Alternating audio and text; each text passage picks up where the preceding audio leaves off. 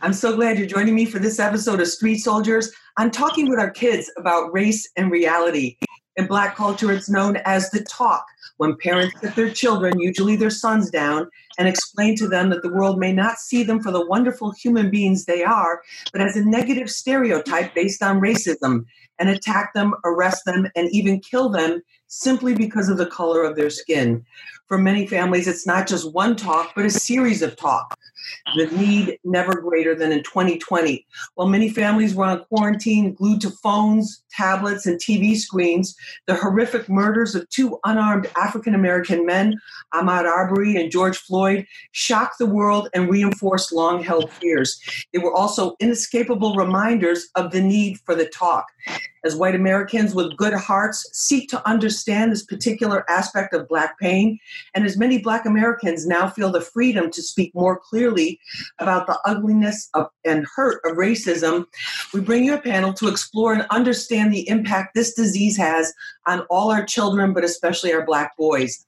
Joining me now is board-certified clinical psychologist Dr. Jeff Gardere. He is one of America's top psychologists, a professor at Touro College of Osteopathic Medicine, an author and network TV commentator, and you've seen him on many reality TV shows as well. Dr. Jeff, great to have you with us. It's a pleasure. Thank you, Lisa. Thank you so much. Also with us is Mary Almonte. She's a mother of two. She's also the founder of Young Urban Moms and a real estate agent. Mary, great to have you with us. It's great to be here. Thank you so much. Also joining us is Grammy-nominated hip-hop artist Peter Gunz. He's a father of 5 boys. He's the star of a very hot TV show that is basically on all kinds of platforms called Cheaters, and you may know him from what he's been going through on Love and Hip Hop New York. Peter, great to have you with us. Thank you, Lisa. Glad to be here. Good to have you with us. Dr. Jeff, first of all, the issue, why the need for the talk in America, especially at this time? Well, because we know that Black people, Black and brown people, brown and Black people certainly are more at risk for racial profiling and for cases of police brutality. And therefore, we're talking about our young boys and our young girls. But with our young boys, we know that they are much more at risk for the possibility of some sort of an encounter with police officers that may go wrong. And we've seen that that's happened. We had a problem in the past in New York City with racial profiling, a lot of arrests, unneeded arrests, and as we know, some cases, some very famous cases that you brought up of police brutality and police killing. So now is the time to have the talk. I think it was the time to have the talk 15 years ago, 20 years ago, 60 years ago, but now more than ever. Mary, tell us why you started Young Urban Moms. What was the whole point behind that? So I started Young Urban Moms actually as a blog a few years back, basically because I, as a mother, didn't find any other outlets that really spoke to mothers like myself. I'm a millennial, and I'm also Black. And my partners who I started Yum with, which we affectionately refer to ourselves as, are also, brown and Black as well. And we didn't find any other outlets that really addressed issues of motherhood that were specific to us.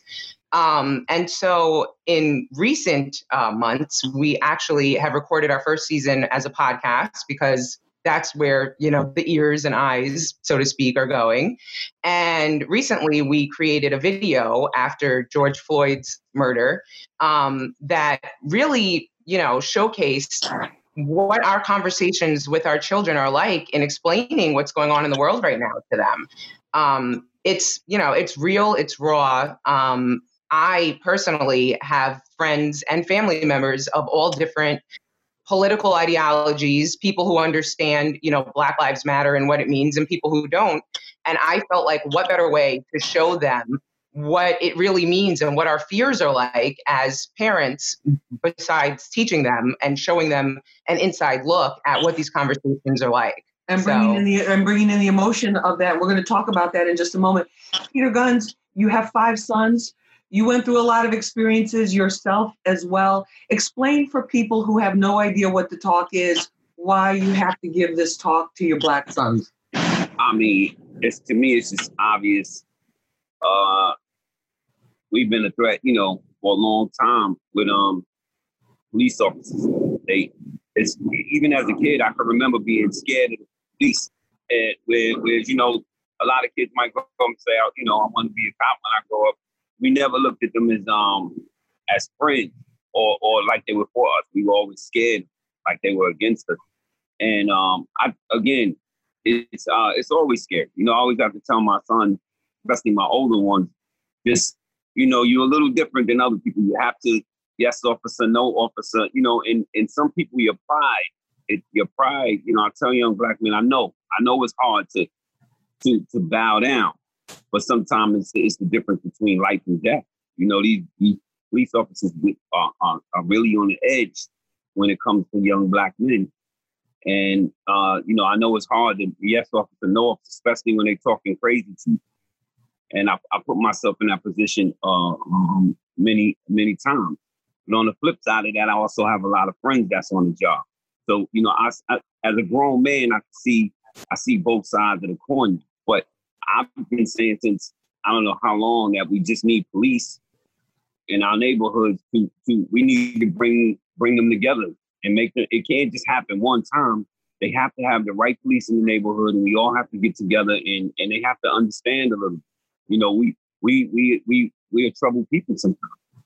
No, absolutely. And you just have to understand us. So you can't be so quick to grab your gun or go or result to the ultimate worst. When you pop up, it's just the worst, you know. I don't know. You know, it's scary. I will say this. It's scary. And but I think that this time that what's going on right now is much needed. I think we're gonna see some changes. I hope we don't let off the gas too quickly. But on the flip side of that, I don't want to abolish. I don't want the police to throw their hands up and just say, all right, so be it. Do what you do, especially when we see all the shootings and everything like that. There has to be some line. But let me bring it back to I know a few police that told me personally that they just, all right. Right. You know, like I can see you doing some shit, or you can see with, excuse the language, I can see you walk around and with a gun on you, and I'm gonna wave at you and let you keep going because that's what you want. You got it. That's scary.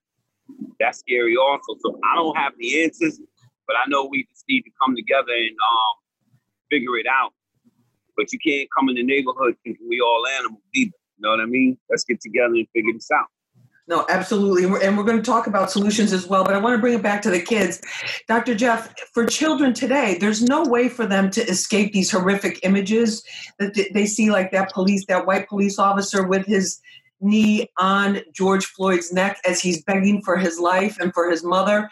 What impact do these have on kids? Because even if as parents, responsible parents, we keep our children away from, you know, as many devices as we can. This is a period where everything is we're living through screens. How do you protect your children, or what impact? First of all, what impact do you see that having on kids? Well, I will tell you. I also like Peter. I also have many children. I think I'm up to 6 now. But there's no beating Peter at that, right? But the important thing is that even with my kids who've seen the George Floyd murder, I'll use that term, with the police officer on his neck, they didn't really get it. And I'll tell you why they didn't get it when they were looking at it, is because they've seen 50 times worse on their video games, 50 times worse on some of the television shows that they watch, you know, on the video platforms and so on. So it really took my sitting down with them and explaining, this is real. This is what can happen when an encounter goes wrong. And you, my Black sons and daughters, are at risk for this happening to you if you don't conduct yourself a certain way and take charge of a situation, or don't let it escalate or go out of control. So it's important for us as parents to be able to explain to our children what it is that they're seeing. And let me say this very quickly. I agree with Peter. We have to walk a very fine line for all of our children, our boys as well as our girls. Definitely. Mary, as your son Alonzo's 8 years old, and you're in a member of a racially and ethnically diverse family, do you remember when he first started to realize that his race somehow made him different? from the white kids that were around him, or how he was being treated, or that he, like, how do you take a child who's so innocent and then say, you know what, there may be people that may not see you as this beautiful, beautiful creature and person that you are? That's a really good question. And I would say it was probably about a year or two ago. Again, I do think where you live really kind of shapes your experience as well. And we're in New York City, but we're in Staten Island, which is predominantly white. And so he often found himself being one of few minorities in his classrooms. And look, thank goodness most children, at his age level aren't necessarily taught, aren't aware of racism yet, or aren't necessarily displaying, the results of being taught racism. But he definitely would notice that he was different and he was brown. That's how he would describe himself up until recently. And, a lot of his other friends weren't. I also have an older child. I have a 17-year-old daughter, and she has moved around in different school systems, specifically because I felt like the environments that she was in initially weren't diverse enough. And I have to say, children, the relationships did not extend really past just seeing each other in school when she was in predominantly white environments. Once I put her in more diverse environments, my house was never empty, and I had sleepovers every week, and she was invited to birthday parties. So I feel like that right there kind of displayed that these kids kind of knew like they couldn't bring her home. And even now that she's 17 and she reflects on her younger years, she's told me some stories that were like heartbreaking of her feeling like she was even treated differently by her white friends' parents when she would visit. So, I mean, these things do start, pretty young. And it's such a challenge as a parent to sort of explain this to them, but then kind of like what, Dr. Jeff was just describing, explain that this mentality, but then expect them to not have fear instilled or even anger as a result of it. Right, or reduce their expectations for themselves, or what they can do and what they can achieve. Peter, do you remember one of the first talks you had with one of your sons? I caught a gun charge in 1993, 94. And it was the white police officer that caught me with the gun, and I had the gun. He knew it was on me, and he begged me to put the gun down. He saw it. It was right there, and I wouldn't put it down. And he was like, I'm begging you, take the gun out, put your arms up, take the gun. He had every right to shoot me. So I told my son that, because the images they have are only, the murders, the bad. So I said, this cop had every right to kill me. His name was Detective Booth, 42nd Precinct. And he begged me to put it down. And finally, I put the gun down, but he had every right to shoot me. So I also give them that side of it, because if they only see those images, it can really mess up the mind state of what I'm trying to instill in my kids. I think they have a lot of bad cops out there. I ain't gonna lie, but they not all. We ain't gonna say all of them are bad, so I try to offset it with that, but I also let them know that, you're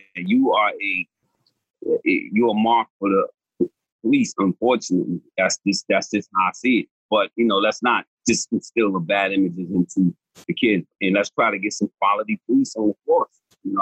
Exactly. And there's a lot happening that way. This is Street Soldiers. I'm your host, Lisa Evers. We'll be right back after this. Yo, what up? This your homie Ace Hood, and this is Street Soldiers with Lisa Evers. Real issues, real politics, and real people, only on Hot 97. Welcome back to Street Soldiers. I'm your host, Lisa Evers. Joining me now is board-certified clinical psychologist, Dr. Jeff Gardere. He is one of America's top psychologists, a professor at Touro College of Osteopathic Medicine, an author and network TV commentator, and you've seen him on many reality TV shows as well. Dr. Jeff, great to have you with us. It's a pleasure. Thank you, Lisa. Thank you so much. Also with us is Mary Almonte. She's a mother of two. She's also the founder of Young Urban Moms and a real estate agent. Mary, great to have you with us. It's great to be here. Thank you so much. Also joining us is Grammy-nominated hip-hop artist Peter Gunz. He's a father of 5 boys. He's the star of a very hot TV show that is basically on all kinds of platforms called Cheaters, and you may know him from what he's been going through on Love and Hip Hop New York. Peter, great to have you with us. Thank you, Lisa. Glad to be here. Good to have you with us. Mary, you said that you started Young Urban Moms because when George Floyd cried out for his mother in those final moments of his life. You say that you told me that struck a chord with you. Explain that to us. Absolutely. Basically, as a mom of a Black or perceived Black child, right? Because there's all these different phrases, but it's all shades of Blackness to me. You fear that George Floyd's fate will be awaiting your child if he does not conduct him, especially as a male, right? And we'll get to women, Black women issues as well, because there's fears in that same vein. Absolutely. But, the reality is in society, Black men are considered a threat by law enforcement, by little old ladies who are in the park, walking their dogs, and you fear that your child will, right now, who is like adorable, or at least I'd like to think so, will grow up and be viewed as a Black man who is there to hurt them.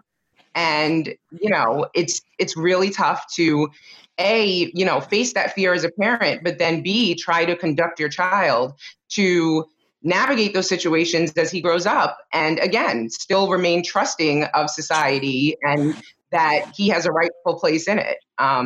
So, these are things that we're still working through. Obviously, kind of like we said before, we all don't have the answers, but I think the answer lies in understanding. So I think conversations like this need to really happen more often, and there needs to be a level of understanding of people on the other side of this who, they have the privilege of not experiencing these things or facing these fears when raising their kids. But there does need to be an acknowledgement and some sympathy that this is what we're dealing with. That this is the reality. Dr. Jeff, in terms of children, there's a certain age, parents have told me that, that their kids, and we see a lot more children in mixed race, mixed ethnicities, or much more diverse generation in terms of within the families and within the communities themselves.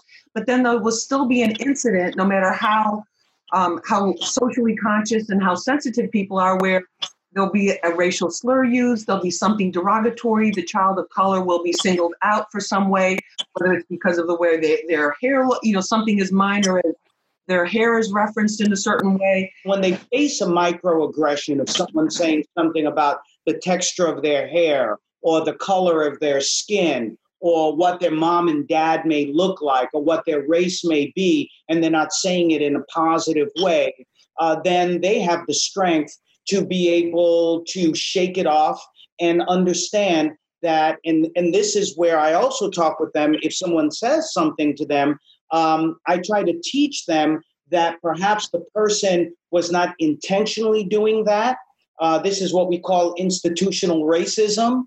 They're not even thinking about what they're saying. These are part of the microaggressions that they experience every day, and which is why it's important for not just brown and Black people, but also white people to understand why we must eliminate racism and sexism and anti-Semitism and homophobia and all the isms out there, because it hurts everyone. But the specific thing that I say to my children is not to own that. That is not you. What they said to you, you don't have to accept. That comes from a place of ignorance, not necessarily of hate. There are people who are prejudiced, but they're not hateful individuals. So it's about stepping up, being even better, and being able to address those issues and educate those individuals who may say something that may be insulting to them. In other words, I teach them how to be better. And let me hand this over to my colleagues, to Mary and Peter. But let me just say this. I was born, Mary, you talked about that you're a millennial. Well, I'm almost a centennial. I was born in 1950. Perennial. Right? Exactly. And I don't believe it. Yeah, I was born in thank God for Peloton. I was born in 1956. And let me tell you, when I was 5 or 6 years old, my father, who was an extremely light-skinned Black man and who even thought in some ways that he was white, but he was not, he was Black, straight hair and the whole thing. My father said to me, you have to get up earlier to go to school. You have to stay later at school. You have to do more homework. You have to get straight A's. He was preparing me to be able to deal with being a black male or a black child in a society that considered me then and still considers me now, no matter what I have achieved, to be a second-class citizen and to face that glass ceiling. And I am so glad that he did that. And by the way, I had to remind him a few times, I don't care how light your skin is or how straight your hair is, Dad, you're a black man too. All right. Mary, in terms of the, take me into your mother's heart and the mothers that you talk with and that you network with, the fears that they have for their children that you say white parents don't understand. Well, for starters, the fear that your child is going to be ostracized or isolated, right? So before I put my child in any school program, sport, extracurricular activity, what have you, or even before I move in a certain neighborhood, I have to research the diversity percentages because I want to make sure that my kids aren't going to be the only, brown child around, right? So there's that. Then there are fears. I mean, kind of like Dr. Jeff just described, right? Like you do have to prepare your kids to work twice as hard to get half of what they have, right? That's something that I was taught too. It's obvious that we have this fear of our sons growing up and being, seen as a threat, being harassed by police, not making out of encounters with police alive if they, make the wrong move. So, these are things that, we're all still winging it, so to speak, and trying to prepare them as they grow to be able to successfully encounter. Well, I constantly talk to them because my kids they're growing up different from me. I was boots on the ground in the South Bronx through the 70s and the 80s. So they don't have those type of issues or they're not in that environment. So I constantly talk to them and, they're just innocent, but I have to remind them all the time that it's different for you. And one of the things that struck a nerve with me recently with my 8-year-old son, Kaz, I was showing him the Central Park situation where the lady was saying, yo, as a black man threatened. And I was like, I had to tell him that just being black, he was a weapon. She was calling the police like a black man was a weapon. Like she didn't say a man, she said a black man. And I was trying to tell him the difference and how left that could have went for that man if the police had shown up. Right. So you're different. It's different now, because my kids are in school in different schools and they just around a different, variety of people and they don't see it that way. They don't see it. They, their friends are white and of different backgrounds. So they don't see it that way. So I have to constantly remind my kids that it's a little different for you. It's a little different for you. And it's important that we, again, that we have those conversations. Shame. I hate doing it. But I have to give them a reminder every now and then. I have to. And I just want to let them know it's a little different for you. It's a little different out here for you. And my parents didn't have to have that talk with me. I lived through it. I saw it. You know what I mean? And Doc, I'm not that young either. I remember my mom telling me that they didn't want to tell her Dr. King was assassinated because she was pregnant with me. So I'm not that young, Doc. Oh, you look great, Peter. Thank you. You all look great. Awesome looking panel. Dr. Jeff, this idea that Peter just brought up, the weaponizing blackness, and also with the children now, because the children can be in a middle class or upper middle class community. They can be going to the same schools, different races, different ethnic groups, different backgrounds as our country becomes more diversified. But then it's still going to be the child of color that is singled out if there's some sort of ugliness or some kind of incident. So how do you prepare your children and say, listen, this is what's going to happen, but not diminish their goals, their dreams, and just that special, that special magic that kids have where they think anything is possible? Well, and I've written about this in several of my books when it comes to parenting and relationships, it's how do we turn the pain of prejudice and racism into the rocket fuel for success? So, I tell them on the one hand, God has given them the situation of where they are going to be treated in a different manner may be treated less than, may face things that other kids don't face because of the color of their skin, in our case. But at the same time, it's also a superpower in that you've got to be better, you've got to run faster, you've got to be smarter, you've got to work harder. So it's almost like, and Peter, remember that song by Johnny Cash, A Boy Called Sue, where Johnny Cash runs into his son and his son beats the living crap out of him. And the kid says to him, "Dad, why did you call me Sue? Why did you name me Sue?" And he said, "Because, son, I knew that once I left you, that you were on your own, you'd be treated in a different way, you'd be less than, and I wanted you to be strong." And so that's the talk I have with my kids about they just have to be stronger. It's the reality. They have to deal with it. And you know what?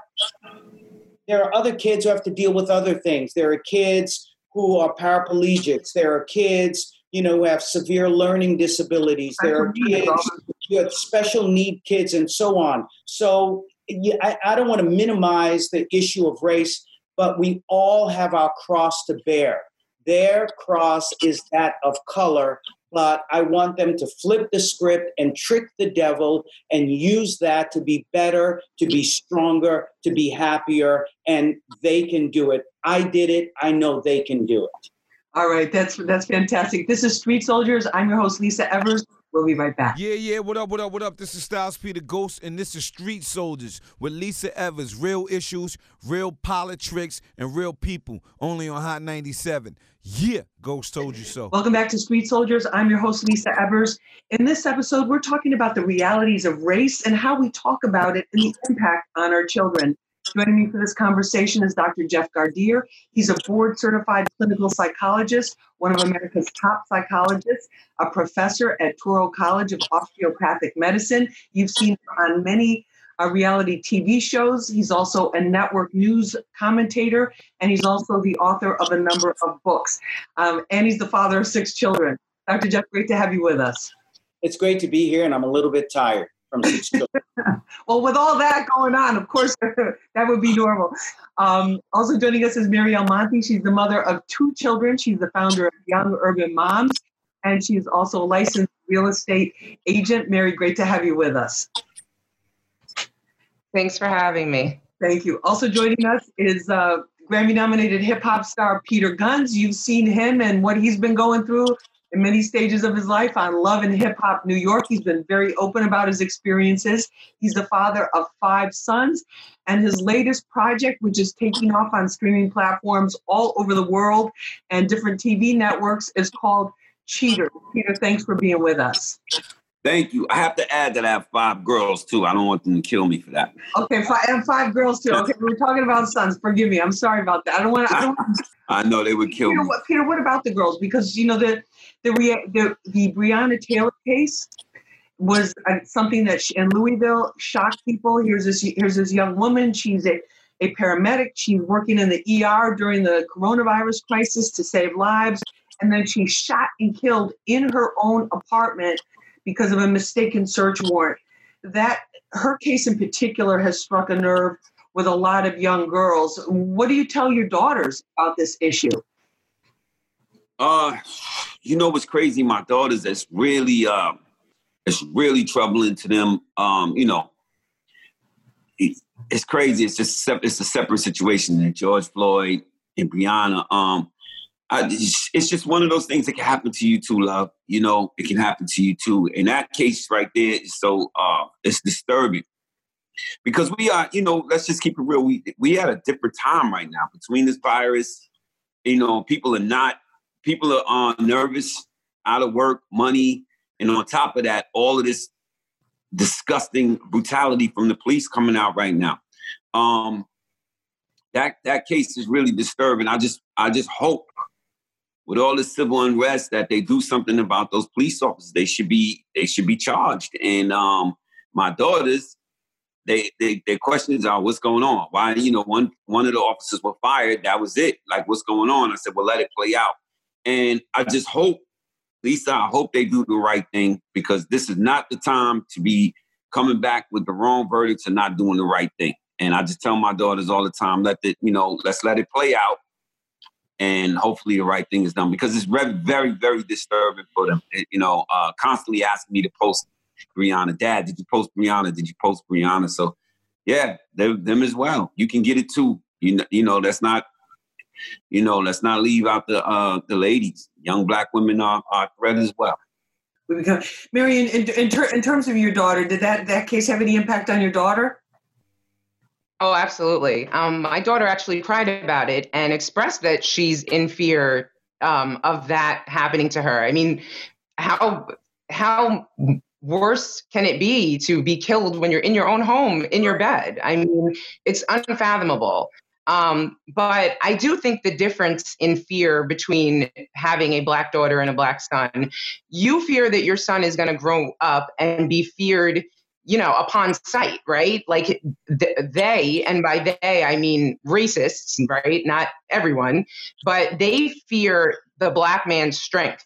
But I think for Black women, it's our intellect and our passion that is feared and weaponized. And we're labeled as angry and too emotional. I mean, even by our own kind, which I think that's another show. But yeah, so, I mean, and to that, I really just teach my daughter, obviously you can't live in fear, and you have to still feel comfortable expressing yourself in as articulate a way as possible.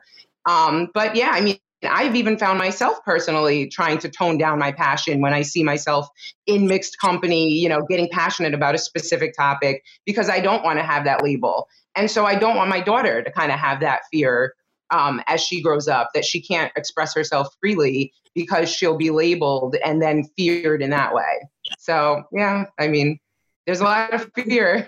Well said. Very well said. Dr. Jeff, in terms of the girls and in terms of the women, it's the images of women, the stereotypes of women of color, those impact how women of color are perceived in society as well. Absolutely. And yes, Peter, I agree with you that Mary gave some excellent points with that, and something we need to address, Lisa. Yes, I just did a blog with a Black woman where we talked about how Black women, brown and Black women, are stereotyped as being super sexual beings. And right. So we have to be careful of that, because that puts them more at risk for domestic violence and for sexual exploitation. And I think that's where a lot of that talk needs to go with our young women. Yes, they are feared for their intellect, but they're also feared for their perceived stereotyped sexuality, and that puts them at risk for people acting out against them. And so we have to have that talk with our young ladies too. Mary, in terms of other family members or other people in your community, the whites in your community that you interact with, do you feel they understand this issue at all? No. I think some of them want to, and I appreciate that. I mean, I've been out at the protests with my daughter, and there's been, I'd say 40% of the fellow protesters with us have been white. What happens on social media, I must say, is a whole other story. I've received threats as a result of my being vocal in my involvement in protests, in my being pro-Black Lives Matter. Even my family members who are white, who want to understand, have called me saying, they want to learn from me. They do want to, really understand where we're all coming from. But to them, Black Lives Matter meant that white lives didn't matter. And I kind of had to explain that. Do I think that everyone gets it even after it's explained? No. But I do think that understanding, right, is having an open mind and really not just targeting us and labeling us all as animals and angry for no reason, and wanting to really understand why we feel like our lives don't matter in this country is really the key to it. And so I've been very vocal on social media, but taking an approach of, here's what I went through, here's what my mother went through as a descendant of slaves directly. Trying to really share personal experiences to humanize these stories and the anger And listen, I feel like 50-50. Sometimes I get a reaction that's like, thank you. Now I see it differently.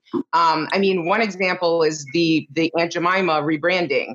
I mean, literally, family members, friends, neighbors were up in arms because they felt like their childhood syrup brand was being taken away for no reason. And when I had to explain, like, look, my grandmother, my mother's mother, was the help, who was basically, a caricature that was associated with Aunt Jemima. That's what it was inspired by. This was not that long ago. I'm a generation removed from this. Then it did kind of open some people's eyes. Some of them even apologized, and I had to explain, listen, I'm not here for your apology. What I'd like is your understanding so that you can join forces with us in coming to a solution moving forward.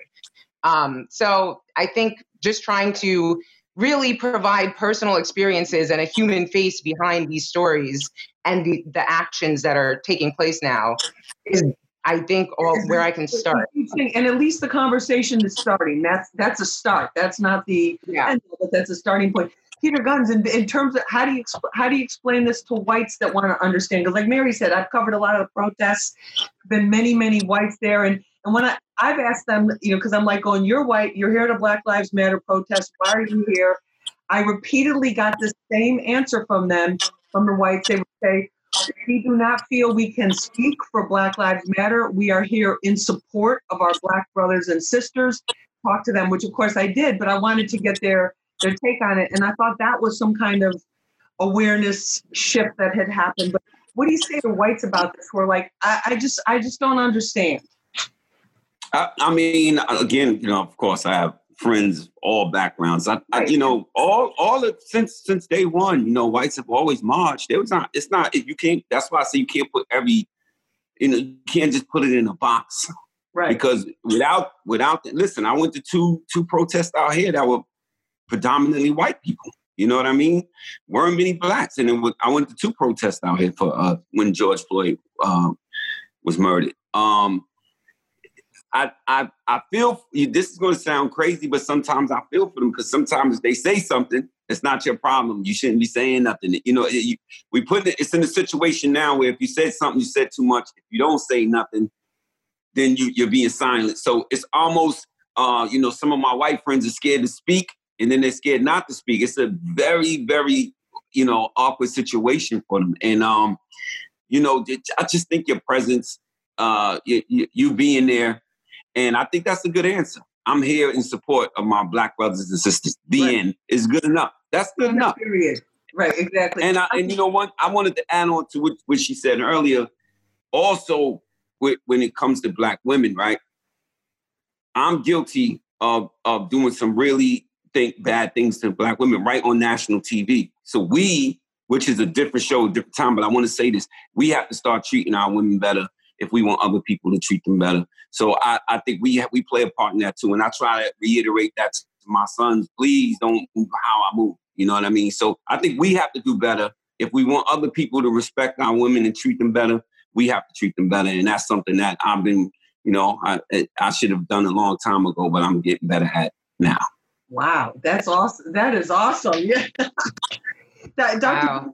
That's fantastic. Hey, what up, y'all? This is Lloyd, the King of Hearts, and this is Street Soldiers with Lisa Evers. Real issues, real politics, and real people, only on Hot 97. You did. Welcome back to Street Soldiers. I'm your host, Lisa Evers. Joining me now is board-certified clinical psychologist, Dr. Jeff Gardere. He is one of America's top psychologists, a professor at Touro College of Osteopathic Medicine, an author and network TV commentator, and you've seen him on many reality TV shows as well. Dr. Jeff, great to have you with us. It's a pleasure. Thank you, Lisa. Thank you so much. Also with us is Mary Almonte. She's a mother of two. She's also the founder of Young Urban Moms and a real estate agent. Mary, great to have you with us. It's great to be here. Thank you so much. Also joining us is Grammy-nominated hip-hop artist Peter Gunz. He's a father of 5 boys. He's the star of a very hot TV show that is basically on all kinds of platforms called Cheaters, and you may know him from what he's been going through on Love and Hip Hop New York. Peter, great to have you with us. Thank you, Lisa. Glad to be here. Good to have you with us. Dr. Jeff, in terms of the whites, what Peter just said, your reaction to that the best thing is to say, listen, I'm here for you. we're all human beings. I want to understand what you're going through. If you don't want to talk about it, cool, but I just want you to know I'm here. Is that enough? Right, exactly. Yes, I think it is. And we can also, if you want to add a little bit more, a little bit icing to the cake, give them certain books that they can read, Tanisha Coates' book. There are many other resources that are there for them, programs that they can watch and so on. But it's also not getting into the blame game. You all did this and you all did that and you're responsible for this or that. I think it really is about all of us taking responsibility. I'm not saying letting anyone off the hook, but all of us taking responsibility and telling them that there should be no shame in their game if they want to step up, if they want to have more empathy, if they want to understand, then certainly we want them to do that. I work with many organizations that are predominantly white, or other religions, and they are actively working on having workshops for their students, for their employees, to get them to be more cognizant of microaggressions and racism and institutional racism. Who am I to tell them, well, it's not quite enough? My thing is, thank you for what you're doing, and we would appreciate more. Right. And it's a start in the right direction. Dr. Jeff Ventura, you've used the term microaggressions. Can you explain that for people, what that means? Well, it means many things to many different people, but what we tend to see as microaggressions would be someone saying something that they're not intentionally trying to be racist or prejudiced, but it comes off that way because it is racist or prejudiced, but it's not the intent of that person. They're not really thinking. They're not educated about it. They're not culturally sensitive. They're not culturally competent. One of the things I heard growing up all the time in Brooklyn was, oh, yeah, that's Jeff. He's one of the good ones. He's okay. He's one of the good ones. Some people might say that's a macroaggression, but that was a microaggression in that they were trying to pay a compliment, but yet at the same time, it was one of those left-handed compliments that was extremely racist. And what I would then educate them to say, listen, that's not a nice thing that you said. That means that all other black people or most black people are not nice, and I'm one of the nice ones. No, that's not the way you say it. Let me teach you how to say it. And they learned.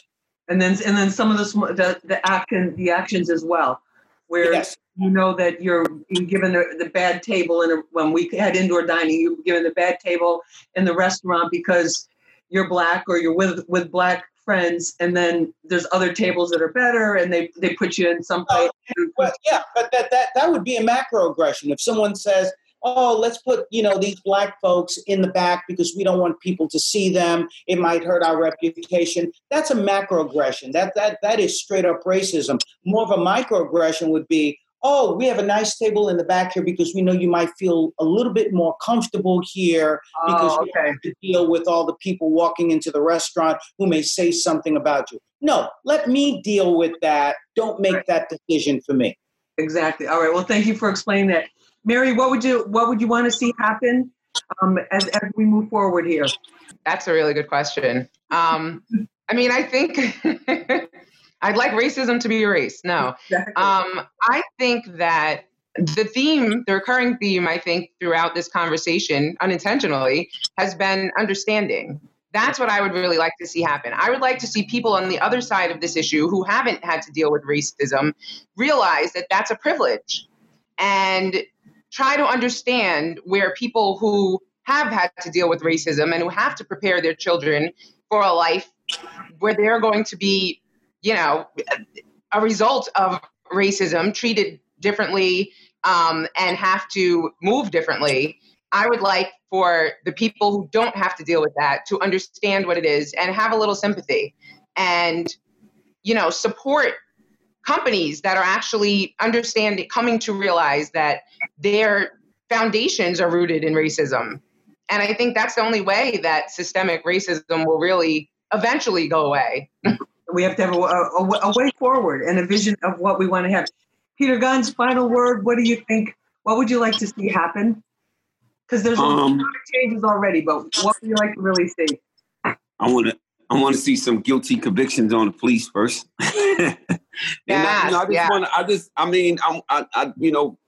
I want to see some guilty convictions come through on the police, and then I want to see us all come together and try to figure things out. I would love to see more programs where the police come in, put police in the hood from the hood, and let's get together in our neighborhoods with the police. So that way, when they pop up, it ain't always like the enemy popped up. Something where we get in, where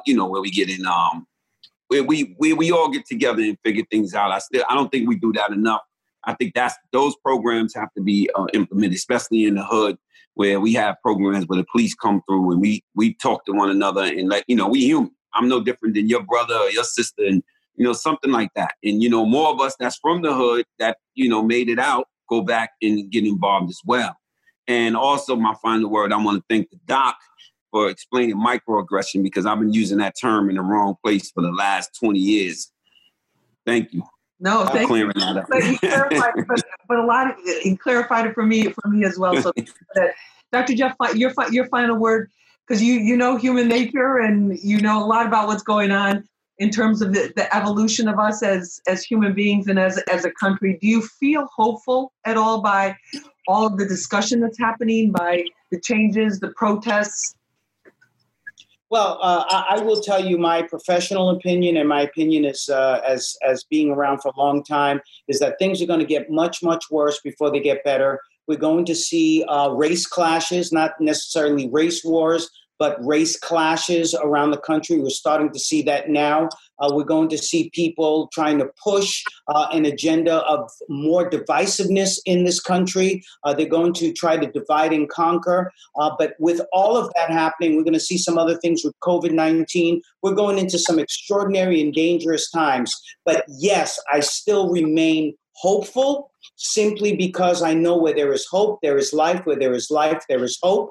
And we must come together. We must support one another. We must have the discussions. We must have change. We must have empathy. We must understand one another. And we must have love. That's what we need. We will get through this. We will get through it better. But we are going to see some extraordinary things. Please keep your heads together. Keep your hearts strong. And keep love in your heart, because things are about to go really wacky, but we've got to stay strong. Got to stay strong and stay focused on the love. Thank you so much for being with us. Dr. Jeff, thank you for being with us. We really appreciate it. Marielle Monty, great to have you on the show. Thank you so much. And Peter Guns, thank you so much for being with us. And thank you all for joining us for this episode of Street Soldiers. If you like the show, please post a comment on my social media pages on Twitter, Instagram, and Facebook at Lisa Evers Official and Verified, and spread the word. Remember, use your mind. It's your best weapon. I'm Lisa Evers. Let's push for peace, love, and justice for all.